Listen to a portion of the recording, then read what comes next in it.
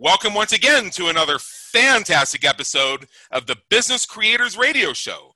We help business creators like you win at the game of business and marketing so you can thrive from your intersection of your brilliance and your passion and make a difference for your community, market, and audience. Please take a moment and visit our website at www.businesscreatorsradioshow.com. You will find hundreds of episodes covering a breadth and depth of topics relevant to you as a business creator, and links to subscribe via your favorite network so you get fresh episodes delivered straight to you. Hi, my name is Adam Homey. I am your host, and I am honored by your wise decision to tune in and invest in us and yourself today. And we are going to be discussing a topic that's very near and dear to my heart.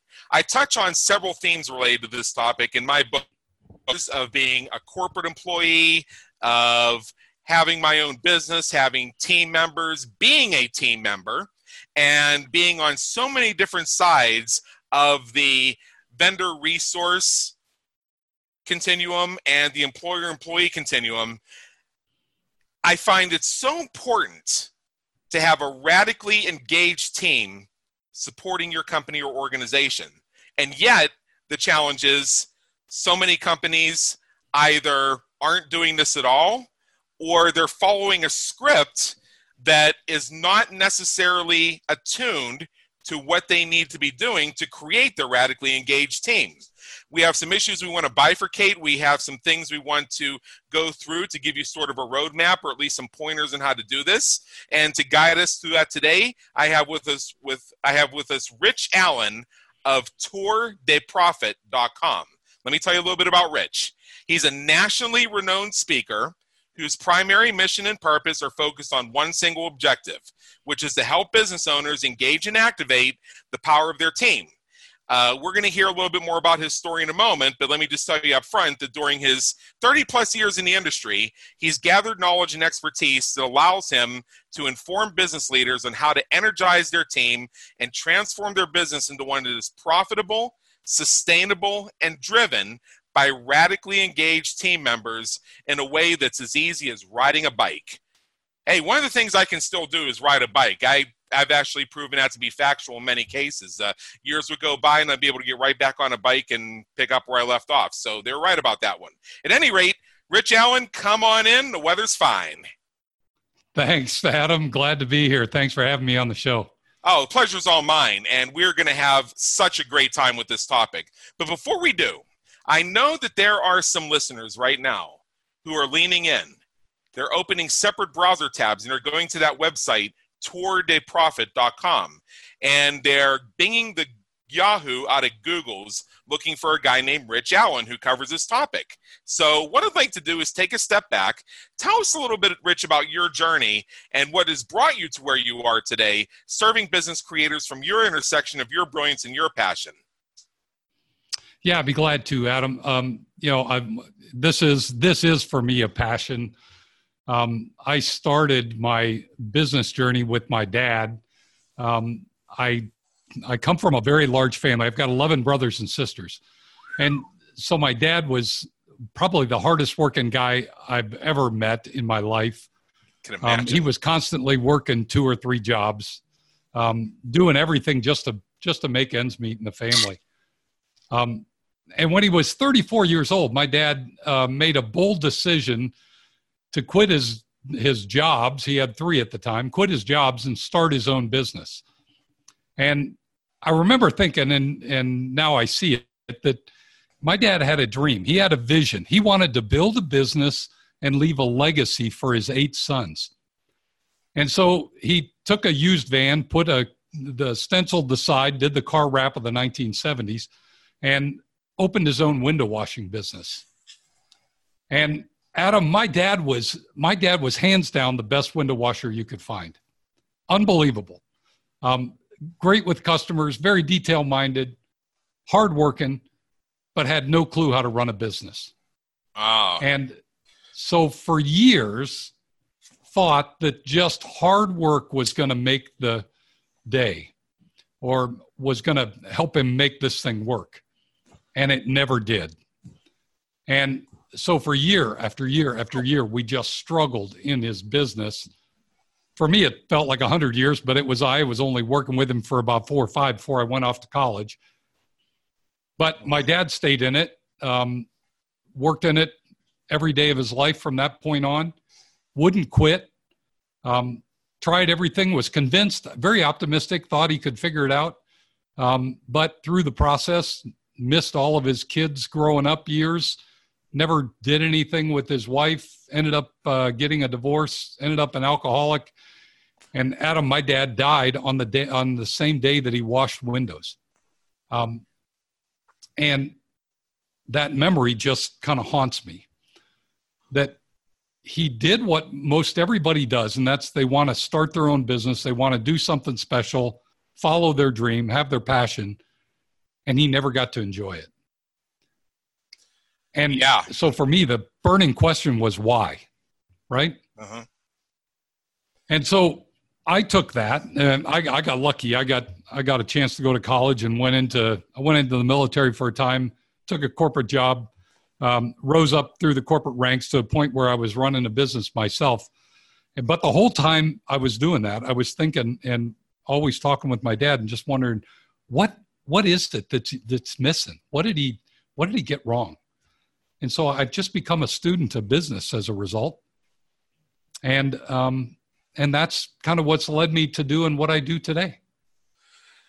Rich, that is quite a story. And, we've had people on Business Creators Radio Show, and I've had some clients that have stories that are actually not too far removed from that, some of the elements. In one case, we have a previous client who's also a guest on Business Creators Radio Show, and she was one of 9 children in her family. Actually, it was a total of 9 children between her father's 2 marriages. She was one of the kids from the second marriage. And this story was somewhat similar. You have a man who was working several different jobs simultaneously to make ends meet. There were a lot of things missed out. There was a sense of a struggle.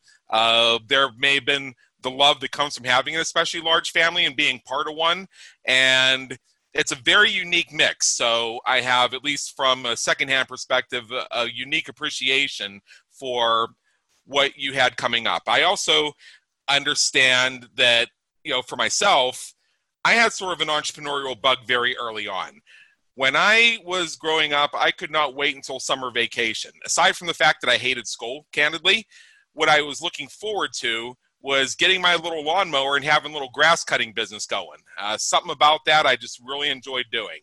Unfortunately, we lived in an area that was so rural that if your neighbor had a rooster, you wouldn't hear it cock-a-doodle-doodling in the morning. So there was only so much I could do with my little push mower. I wasn't afraid of pushing that little push mower up the rural road 3 miles to do a job, but there just weren't that many of them around.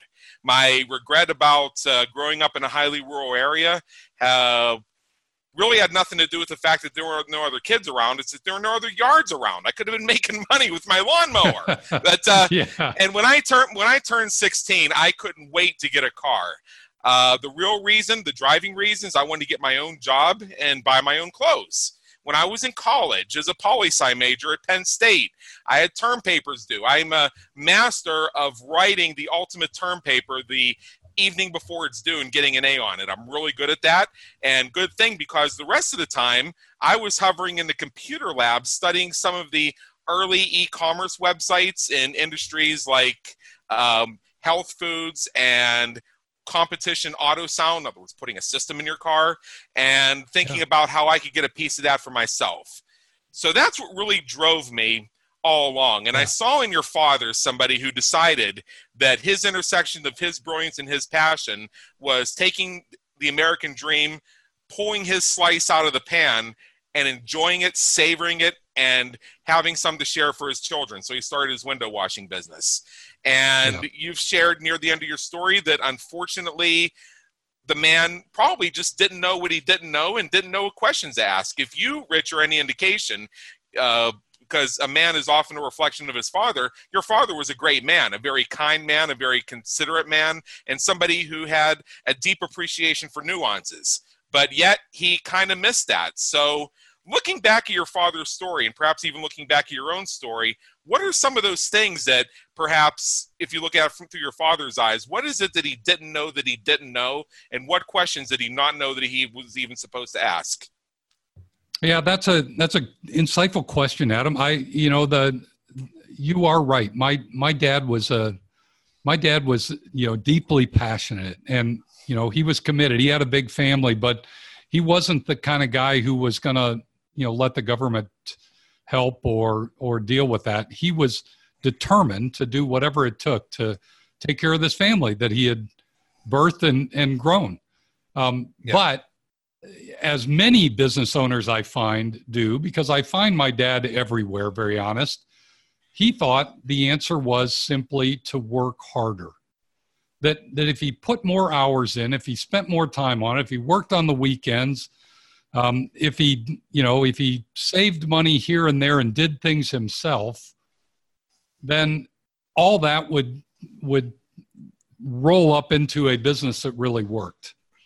And so what my dad didn't know was the same thing I didn't know at the time. Look, I was a kid. I was 15, 16 years old. I'm just doing what I'm told. In fact, I was slave labor, right? We didn't get paid. We just went to work because we were part of the process to put food on the table.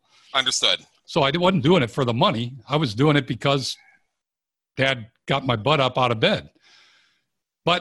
And I didn't know that the idea of having systems or processes or using something other than a bank account to figure out whether you're making money or not is a good idea. I didn't know about marketing strategies. I didn't know about how you built compensation systems to motivate and inspire people to do good work. We simply washed windows. That was it. And so that was I think the thing, you're right, that my dad didn't know what he didn't know. And all he knew was, I'm good, I'm fast, I'm a hard worker, people like me, and so I'll do anything, right? One of his downfalls was he did anything. If you needed the gutters cleaned, we cleaned gutters. If you needed the shutters painted, we painted shutters. If you needed the driveway tarred, we tarred the driveway. Oh, so rather than having an alliance with the guy who has the tar truck or having an alliance with the gutter cleaner where he worked as a team and cross-referred, he just added it to his own plate of services without an expansion plan is what I'm hearing. Right. Looking back on it, we spent as much time going to the store to get supplies for the new deal that my dad made with somebody than we did actually doing the job. Right, and, what I'm thinking, right. No way to run a business. I know. Whereas what I'm thinking is, if your dad, even if he was following the path of, I can do anything, so he's washing the homeowner's windows, and they start to have a conversation about their dried up, cracked up driveway, and he says, "Oh, I can reseal your driveway too." He was probably thinking getting the equipment and sealing the driveway himself. Whereas an entrepreneur who at least knew what questions to ask or knew what they didn't know would think, sure, I'll say yes to that deal. And I know how much the local sealing guy does, so I'll charge what he charges plus 10%, hire him to do it, and make 10% for a handshake. Exactly. Yeah. We didn't do that. Yeah, we did not do that. And, the stories go on and on and on, right? It was, but I think it just does come down to the fact that, the only thing he figured was, look, I'm there, I can help, I know how to do it. He didn't price things right. He priced them the way he felt about them. And we were from a poor family. So when you think in poor terms, you price in poor terms. Ah, that's an aha right there. Yeah. And that's right? so, if you have a mindset, so true. If you have a mindset that things, some things are very expensive, there's no way you're going to ask for what your value is. And my dad, oftentimes, we would do a lot of jobs, and sure, we made some money on it because it was just labor, but arguably the value given was 10 times the price he charged. you raised such a good point. That's why I sort of interjected there and said, look, an aha moment. When entrepreneurs are in cash flow mode, they are actually more likely to make deals, give discounts that they know they shouldn't be giving because they're basically going into slave labor mode to even deliver it. And then they'll add 20 different add-on features that they didn't need to add on. I had an experience with my coach maybe about 5 or 6 years ago when I was in a different business and I was still doing projects, estimates, and things like that. And I went to my client, my coach, and I said, I'm about to bid this project, and once again, I'm having that issue in my head of, do I really even want to be in this business that me and my coach have been speaking about? Because this was during a period in my life where, as I've said on Business Creators Radio many times, I was still figuring out what I wanted to be when I grew up.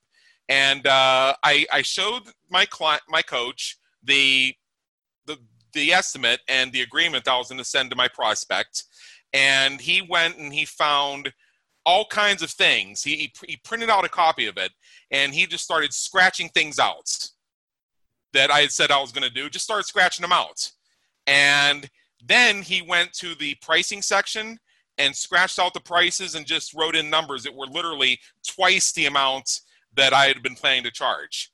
And he gave me a bold assignment, which was to reopen my master Word documents, make the edits that he made, removing all that extra stuff, removing some of those things, and doubling the price. Now, the only quibble I had with that is there were 2 things my client had scratched out, which were 2 things that my prospect had asked for.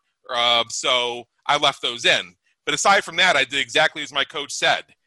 And I sent that to my prospect. The very next thing I heard from them was my phone ringing the next morning, and it's like, hi, Adam. Hey, I just wanted to let you know that I just wrote back to you saying yes on the project, and you said I could call to give you my credit card to pay all up front. They didn't question the project. They didn't question the price. Yeah. Because what my coach was showing me is I'd done the important part, is making the prospect feel like they were going to get the value they were paying for. That is so true. That is so true. I got twice the money for doing 2/3 of the work. Yep. But so often we're so fearful, right? Our decisions are driven by fear. And so we're so fearful, we'd rather have some business than none, that we discount our value and just give away resource that otherwise people would be more than willing to pay for. Correct. Particularly if we provide a good product and service. That's right. Right? Which you do. If you don't, then go fix that. Go fix that first. Yeah. Agreed. So, Rich, we are just, time is flying here, and I knew we would because you and I have so much brilliance and passion around this topic. And I know there's a few things that we discussed before we went live that we really wanted to cover. And the first one is, in your coaching and your teaching, you frequently use the phrase, it's as easy as riding a bike. So how is riding a bike a great metaphor for business, and why is it important to creating a radically engaged team? Well, let me tell you how that came to be, Adam. Real quick, I'll kind of flip you through this. But right. In my journey, I worked in many functional roles in bigger corporations, and I always saw how the team was really in large companies. Let's be honest, many people leave corporate America because it's a little bit it's just impersonal, and you don't get to really create that excitement as a team member. So I said, man, I'd love to try this myself. I'd love to run a business myself. And I finally ended up working for a company where the CEO said, yeah, that'll work. Let's just see how things go. So one day my boss came in, and I was living in Iowa at the time. My boss came into my office. He had a key in his hand, and we had just acquired a small manufacturing firm based in Minnesota. And he walked in and he said, Rich, this one's yours. He gave me the key and basically said, you can go run this business. So I got excited. We moved my family up to Minnesota. It was a smallish manufacturing business. They were doing about $30 million in revenue, had about 220 people in the business. And I was just fired up. So I walked into the business for the very first time. And as soon as I walked in, I realized I didn't have a clue what I was going to do to make this business better. I was scared to death. And there wasn't much I could do other than just fake it. So for weeks, I walked around just trying to think, man, how am I going to, what is that? All I saw were piles of inventory and equipment and machinery and people. And I really didn't know. And then I had this idea. And Adam, you know where do all the best ideas come from, right? When you're not in the office. Yeah, you're not in the office. In fact, you're in the shower. Yes. Right? So I was in the shower one morning and I had this idea and I thought, oh, I got it. And so I called my admin and I said, let's call a meeting, have all the team members come together. So we got both first and second shift to come in at the same time. We cleared out a part of the factory and I brought my bicycle in to work and I stood it on a table at the front of the room. And when I got everybody's attention, I stood in front of the bike and I turned around and I said, guys, what's this? And I pointed to the bike. And everybody looked at me like I had lost my mind. And they thought that someone had sent him a nutcase to run this business. And they just, a couple of guys said, it's a bike. A couple of guys in the back of the room said, it's stolen property. And I convinced them that it was mine. But I said, look, guys, this isn't a bike. This is our business. And if we could all just understand how our business is like this bike, we could tune this thing up and we could make it go really fast. And so I took them on a lap around the bike, gave them my idea of how a bike is like a business. And Adam, for the first time, these guys that were in the factory, while they didn't know how a business worked, everybody knows how a bike works, and they got it. And at the end of the meeting, they all started coming up to me and saying, hey, I know what's wrong with our back wheel. I understand what's wrong with the frame. I know where we're rubbing. I know what's loose here. And we use the bike to kind of work on the business and then start making the business better, tuning it up. And just, I'll fast forward to the end. But 7 years later, we went from $30 million in revenue to $150 million in revenue. We had 400 employees, and we owned the top end of our market category. And everybody in the business could relate to where they fit into the business based on using the bike metaphor. Wow. That is really... That's so simple. I mean, it's such a minimalist concept when you think about it. Riding a bike. We all know what bicycles are, and most of us have ridden bicycles. Part of our formative experience was learning how to ride a bike the day the training wheels came off. Those initial scrapes that taught us the importance of balance and how to maintain balance. Those little tricks we did that we ended up with skin knees over. I mean, it's the quintessential thing. And taking a business, whether it's the manufacturing business that you've been brought on to run or any other business, and applying it to the concept of how to ride a bike. Because think about it, if you're a bicycle owner and you want your bicycle to be more enjoyable to ride, to get more speed, more traction going up hills, better braking, what do? You go to the bike shop, you buy some better brakes, you get some new tires, and then if you want to ride it at night, you get a nice headlight and some nice tail lights. You might put some decals on it or paint it a different color. You might get a custom seat. You're doing things that just make the thing look better, feel better, and perform better. Can you do that with pretty much any business? I think as a general rule, with all things being equal, yes. Yeah. That's the amazing thing, right? I didn't know what I was onto at the time. And it does seem simplistic, right? I've listened to a few other episodes, and I know you have on some very sophisticated, educated guests. And I'm thinking, man, I'm going to come on and talk with them, and I'm going to use this simple methodology to explain business. And I hope I don't disappoint with that. But Rich, my book, Groundhog Day is an Event, Not a Business Strategy, is all about applying minimalism to achieve maximum results. So this is exactly the type of message we look for. Yeah. Well, look, here's the deal, Adam. It's, the thing I came to realize is that most of us in business talk way over our employees or our team members. And we talk in terms of strategy and just big things that we learned in college, when many people in business, I don't care what business you're in, but whether it's the front desk clerk, the person on the shipping dock, whatever it might be, but they don't have those concepts. So my thought about engaging the team was, how do I talk in language that they understand? And that's where the bike, I think, is just, it's magical, because we all do. You gave your experiences of riding a bike.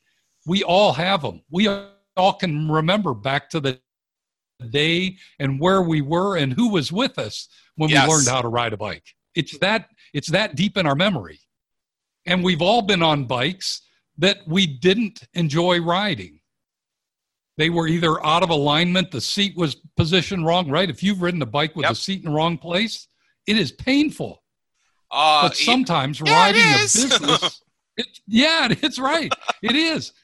But and guess what? It's the same in our business. If we don't, as business owners, position the seat right, our people have this really uncomfortable ride. And what do they do if it's uncomfortable? They either quit working hard, or they either quit, or they quit working hard and stay. And to me, if you want to ask me, the worst is when they stop working hard, but they stay. And I will tell you candidly, I worked in a business environment where there were only so many times that I could show brilliance and passion, and I could show a willingness to contribute, and I could show innovation, only to be again reminded of my lowly place on some org chart. And, it eventually got to the point where it's like, you know what? My future is not here. I'm not moving up in this. This is not where I'm spending my life. So I don't have another job yet. Or in my case, it turned out I have this business I'm starting, but I'm not ready to jump all the way into it yet. I'm still building it to the point where I can move it from side hustle to daily. But I'll tell you something right now is I'm going to do a competent job here, but I'll tell you, every time I have any questions, I'm going back and checking my job description, seeing if it's on there. Yeah. And I'm showing up at 8 and I'm leaving at 4 every day, taking my full hour for lunch and my 2 15-minute breaks. And during that time, I'll be doing stuff to grow my business. So I did a competent job. The company got what they paid for, but they missed out, if you understand what I'm saying. Absolutely. Absolutely. Yeah. Yeah. And unfortunately, there's a large percentage of employees or team members who are in that mode. Yeah. Who are actively, as statistics are, I think it's over 50% of people currently in jobs today are actively looking for their next opportunity. And so anybody listening has got to say, holy cow, that's half of my workforce. Exactly.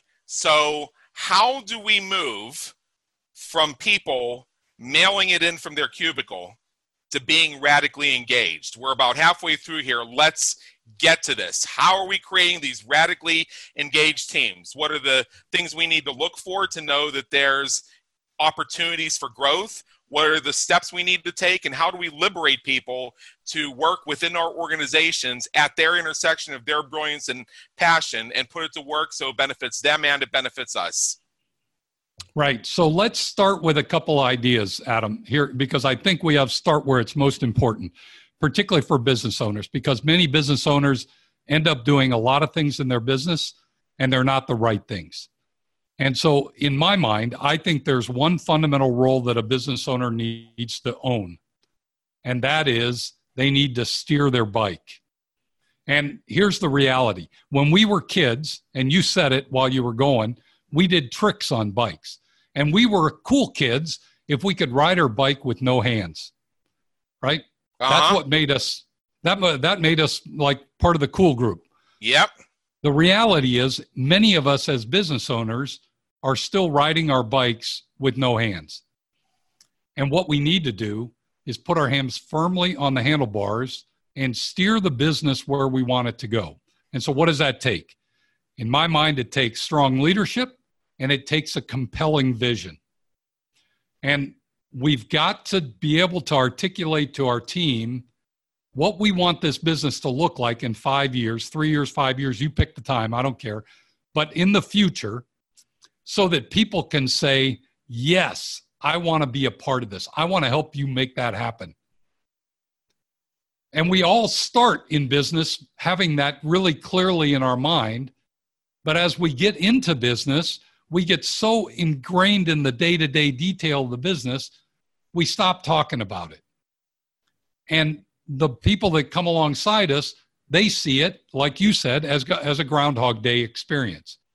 Yep. Today is just like yesterday. Next week will be like this week.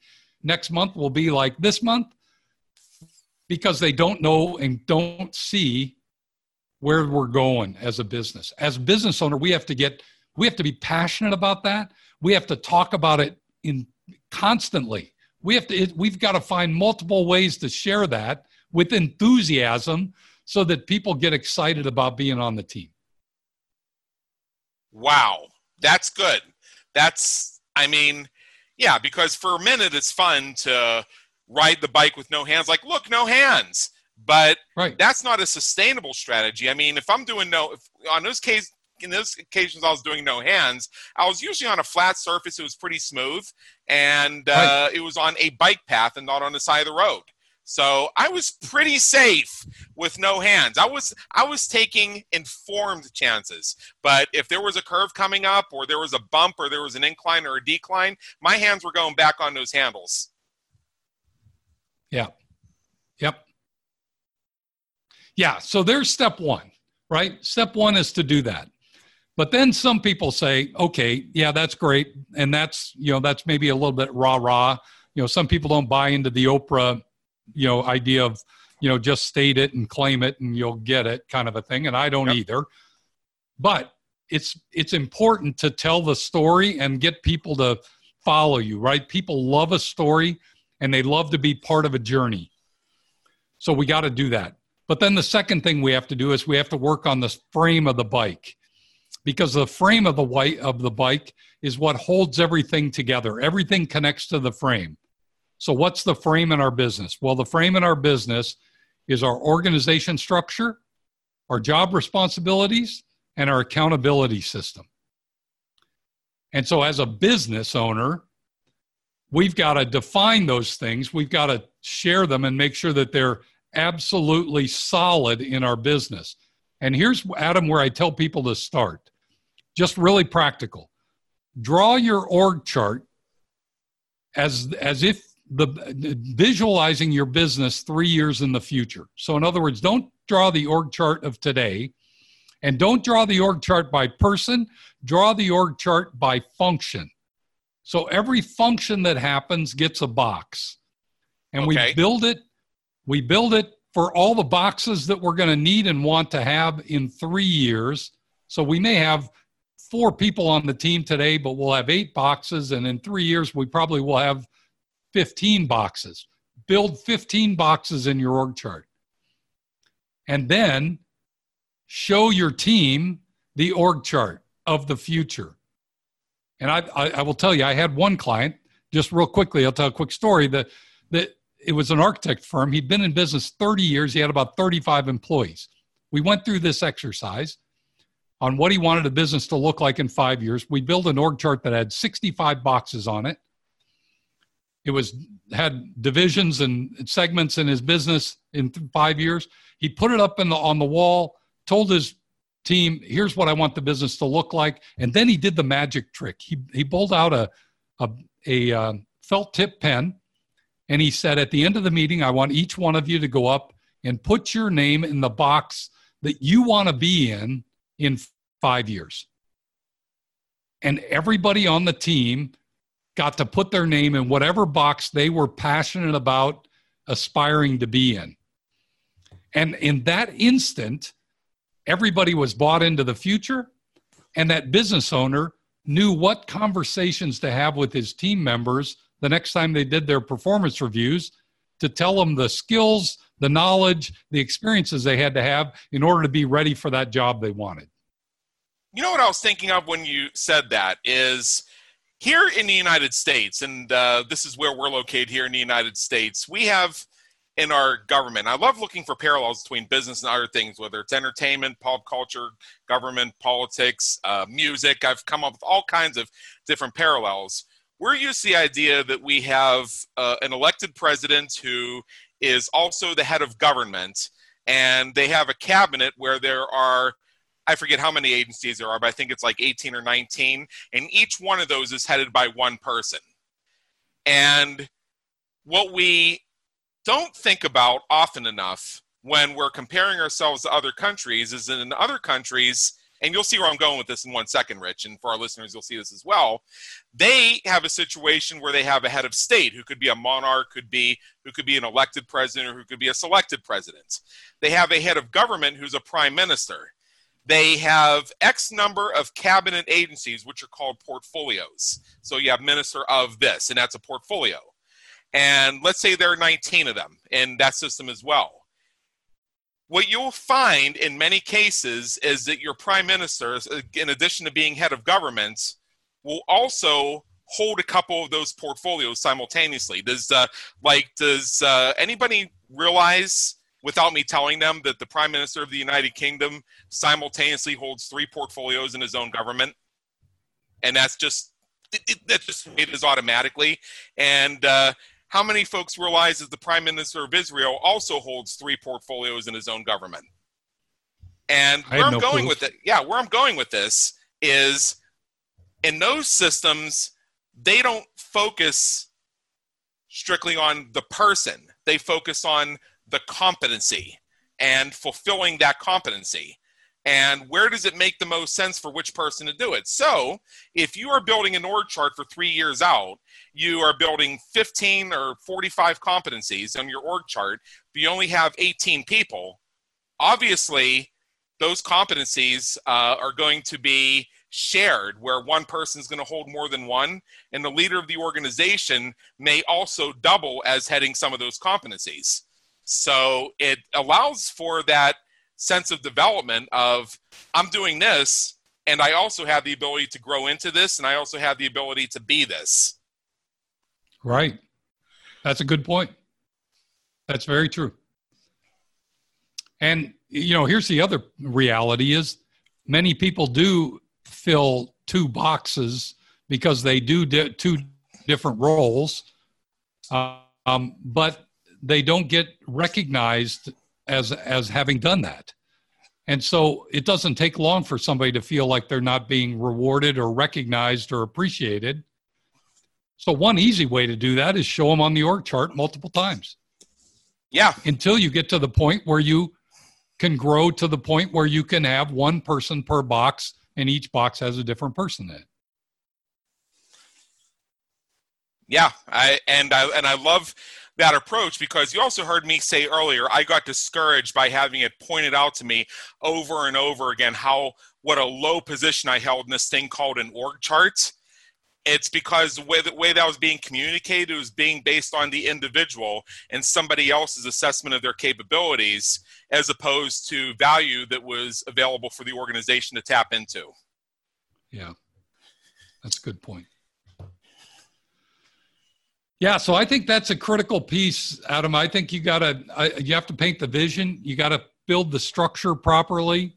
Each one of those boxes on the org chart needs to have a single page document attached to it that is basically what I call a position agreement, which says, it outlines 3 things. It says, this is what this role or this box is responsible for.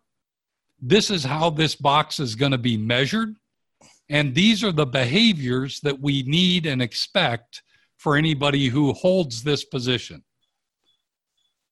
And I think when we share those 3 things with everybody on the team, then they can own it, because they know clearly what's expected of them in terms of what they're responsible for, how they're going to be measured, and the behaviors that we want to see. Very true. So where do we go from there, now that we have this competency-based org chart that's future-facing? Right. So then I think, here's the reality. I know that you focus a lot on, or that you're You guys talk a lot about the marketing stuff, right? The front wheel of the bike is all about how we win new customers. So that's about understanding our customers and getting our message to them in a good way and taking them through a very sustainable and explainable sales process, those kinds of things. The back wheel represents our delivery of our product or service. So it's the fulfillment of the promise we make on the front wheel. And so we have to have that's got to be driven by processes. We've got to have ability to scale that up and down based on seasonality or growth of the business. That's why there are gears in the back of the bike. So we have to, and people need to understand where they fit and how those all relate to the structure in the business. But Adam, the biggest thing from a people standpoint and getting people engaged in the business, we mentioned it earlier, was getting the seat positioned properly. Because the seat is not where the business owner sits, it's where the team members sit. If you're familiar with any kind of cycling team, if you watch the Tour de France, which is my favorite sport, by the way, yeah. The owner of the team doesn't ride a bike. The owner of the team is in a car on a headset, on the phone, talking in people's ears who are riding, the team members riding the bike, telling them, pick up the pace, there's a turn coming ahead, right? We're gaining on them, those kinds of things, giving them instruction from the car. Where most business owners think their job is to get on the bike and pedal, and it's not. Yes, think about a football team, for instance. The coach is usually on the sidelines with a headset and yelling at the refs when they think the refs made a bad call. That's right. They're not out there scoring the touchdowns. The owner is, if they're even in the stadium at that time, they're in the owner's box and they're simply observing. Maybe they will attempt to call down to the coach and try and direct the coach what to do. And if that coach knows what they're doing, they will tell that owner to hang the effing phone up and don't ever call again. That's if the coach knows what they're doing, because it's not the owner's job to have anything to do with the gameplay or the game plan. It's the owner's job to manage the franchise and its marketing and make it profitable. That's right. And so what we have to do, though, as an owner, is we have to position the seat so that it's very comfortable and perfectly suited to our team. And that we do that through the way we hire people, our onboarding process, how we compensate people, our reward structure, how we communicate with folks, how we engage them in activities, in team building activities, those kinds of things. That's all about positioning the seat so that people can say, man, this is a comfortable ride. I'm going to pedal hard for you. I like it. And Adam, here's the part that for me has been the most exciting, right? I've used this bike metaphor for 14 years. But I've had a couple of my clients that went through some rough spots, and I was trying to figure out, what did I miss? What's not accounted for? And as it turns out, what's interesting is we can do everything on the bike to make it work for somebody. But the feedback we get from our team members on whether they like what we built as a bike is how hard they will pedal. So the front sprocket of the bike, where the pedals are, is the feedback mechanism we get from our team that tells us whether they like our vision, they get our structure, the compensation program works, our marketing strategies are working, our processes are working in terms of delivery. All that, we get the feedback by how hard people are pedaling with us. But here's the reality. In business, we give performance reviews to our team members. Sometimes, some businesses don't, but many do it at least once a year. But most businesses never get feedback from their team. And I think that's the missing link, is to get the team to tell the owner, here's what I like, or here's what's working for me. Here's what is getting me fired up, or here's what's getting me frustrated. And once we have that, then we can know whether we have a radically engaged team or not. Rich. But without it, we're guessing. We're guessing. Something just pinged for me here. Inside my book, and also in some of my teachings, and I've done live streams and actual trainings on this, is how to run effective meetings using minimalist principles. And one of the first things that we coach people to do when running meetings is, well, there are two things, and they tie back to some of the things we've covered in the past 10 minutes. First of all, understand the role of the people in the meetings. We have this leaning towards inclusivity, where they want to make sure that everybody has a chance to make their voice heard. And what that leads to a lot of times is people just talking so they can talk. I love the reaction I get when I'm in some meeting, whether it's a virtual meeting or an in-person meeting, and eventually they come around to me and I give a one-word answer. And they look at me in shock like, wait a minute, who gives a one-word answer? Me, because no, I don't have anything to add. Yes, I think that what that person said is fine. I don't need 3 paragraphs to say yes or no. So the first thing we look at, and we covered this when we were looking at, which wheel does which function, and the player, the coordinator, the coach, the owner, is you look at who's in the meeting. You have the leader and the co-leader, because you have to have a co-leader, because the leader runs late, you still want that meeting running on time. Then you have the participants. These are the people who have a speaking role in the meeting. Then you have the observers. These are the people who don't have to say anything. In fact, don't need to say anything. They're there because they're to be in the loop. And in many cases, these are the folks where you just make a recording of the meeting and hold them responsible for listening to it. And there's only one other category we look for, is the second. And what I mean by the second is, Rich, let's say you and I were part of a team, and we were both in the R&D department. So you're the head of R&D, so you attend the meeting as the head of R&D, so you speak for R&D in that meeting. I go with you as your second, which means I sit next to you. I usually don't say anything unless you turn to me and ask me to fill in some blanks. And the other reason I'm there is in case you can't make it, I'm up to speed on speaking for R&D, and I'm recognized in that meeting as the R&D authority in Rich Allen's absence. So that's the first thing you look at in your meetings, is who actually needs to speak, where are the roles. The second is, instead of having meetings be a place where people just talk and take up their time telling us about recent history, and this is the way I've done it, is within 48 hours before the meeting is to begin, everybody who has a leadership or a participation role in the meeting, go back to those roles I identified, will submit something, and it's an email with bullet points is fine. Doesn't have to be a novel. In fact, it shouldn't be a novel. Covers 3 things. Here's what I'm working on. Here are questions I have and support I need. And here are my ideas for enhancing and moving the organization forward. So the reason this pinged me when you shared that, Rich, is I thought, if we're giving feedback to the owner, giving feedback to the manager, we could use that same model. So when you give feedback to the manager, you tell that manager or that owner, you say, hey, this is what I'm working on. This is where I have questions and need support. And these are my ideas for moving the organization forward. I'll turn this back to you in 10 seconds, but I just want to make one point.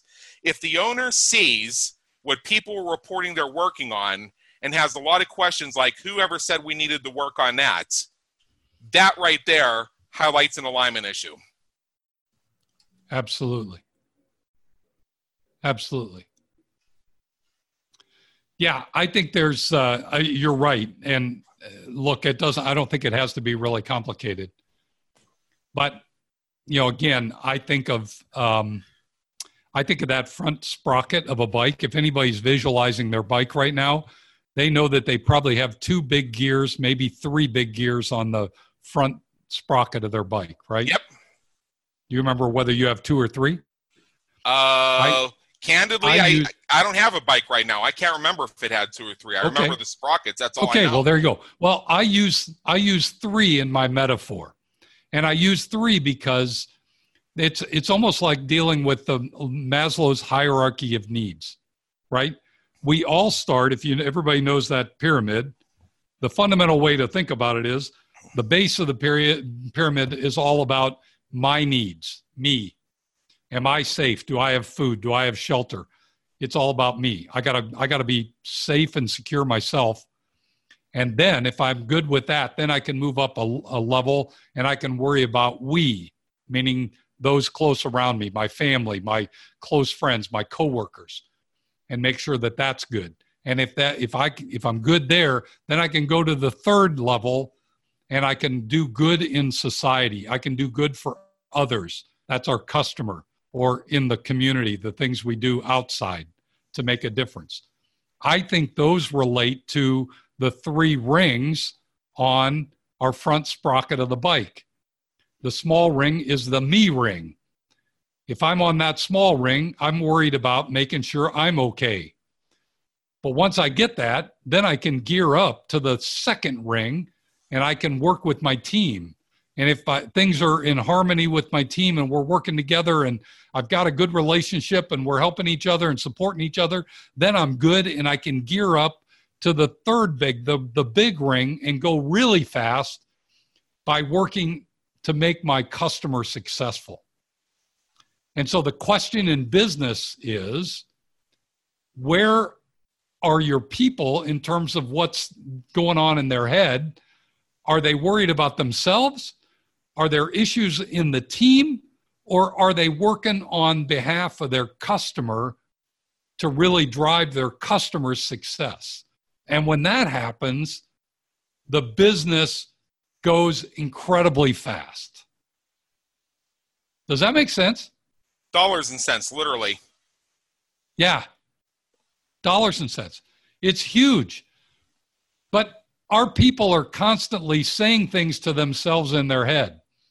They're either saying things like, I love it here, my work is meaningful, right? I've been given all the tools I have for success. I have a coach or mentor helping me, right? Or they're saying things like, I don't respect my leaders, or I don't really understand what's expected of me, or I don't understand how they make compensation decisions around here, right? There's things that going on, and we somehow as business owners, we've got to pause long enough to ask those questions of our team and then fix what's broken. Agreed. So we're near the top of this. I'm going to turn over the floor to you in a moment because I know you have something for our listeners. But if you were working with somebody right now, Rich, who was coming to you and they wanted your help to create a radically engaged team, just right off the top, what would be the first thing you advise them to look at? Because I want our listeners to have something they can jump right off this and start working on right now. Well, the first thing I'd find out is whether you've drawn out, written out, scripted out what you really want this business to become in the future. Because honestly, many of us haven't taken the time to write down on paper what our dream and hope for the business is. And without that, how do you even know where you want to go? Right? You've heard it said that, many people make more plans for their vacation than they do for their next year in business. Yeah. And so, if they want to first fix their business, the first fundamental question is, where are you going? What's the plan? What could this thing be like if we got it right? Because then we can start figuring out where you would start, where on the bike would you start making the adjustments and the tweaks to tune it up and make it get there. I can give you one other variation to that analogy. Is let's say that you wanted to go get some ice cream, and it's a nice day, and you want to ride your bike. So if you have no map, you don't know where the ice cream store is. How you getting there? What do you do? Just ride your bike and hope you run into one? I mean, so it goes back to that same thing. Without having the map or a set of directions, knowing you may need to adjust those due to changes in the map or unexpected detours or things like that, you don't know where you're going. You ain't going to get your ice cream unless you get real lucky and ice cream just happens to show up at your door. So Rich, I want to really express my appreciation to you. This has been an honor and it's been an education. And I've loved our exchange of ideas. Now, before we go, you mentioned to me before we got started, you have a little gift for our listeners who want to explore further. So if you could share that with us, that'd be great. Well, what I've done, Adam, is look, I'm honored to be on the show. Thanks for having me. It's been a blast, and as you can tell, I love this, and I can sense your passion. It's clear, and that's why you do what you do. But yeah, I did. What I did is we put together we put together a page on our website that's for your listeners, and basically we've just loaded on it some free things that they might want to take advantage of. Some tips, some tools, just some activities that they can just have access to for free. It's right there. They can see it. All they have to do is go to tourtoprofit.com. It's one word, tour to profit, TOURDEPROFIT.com /BCR for Business Creators Radio, BCR. Go there. We've loaded some stuff up for you. You're welcome to take advantage of it. There's a bunch of free stuff on my site. Hope it helps. Outstanding. That's tourdeprofit.com /BCR. Again, Rich Allen of tourdeprofit.com. It's been a blast having you with us here today at Business Creators Radio. Thanks, Adam. All right. My pleasure. And for everybody listening, I trust you've enjoyed today's episode of the Business Creators Radio Show. Take a moment, check out our previous and upcoming episodes on our website at www.businesscreatorsradioshow.com. While you're there, be sure to subscribe via your favorite network so you get fresh episodes delivered straight to you. Until next time, have a great day. Take care.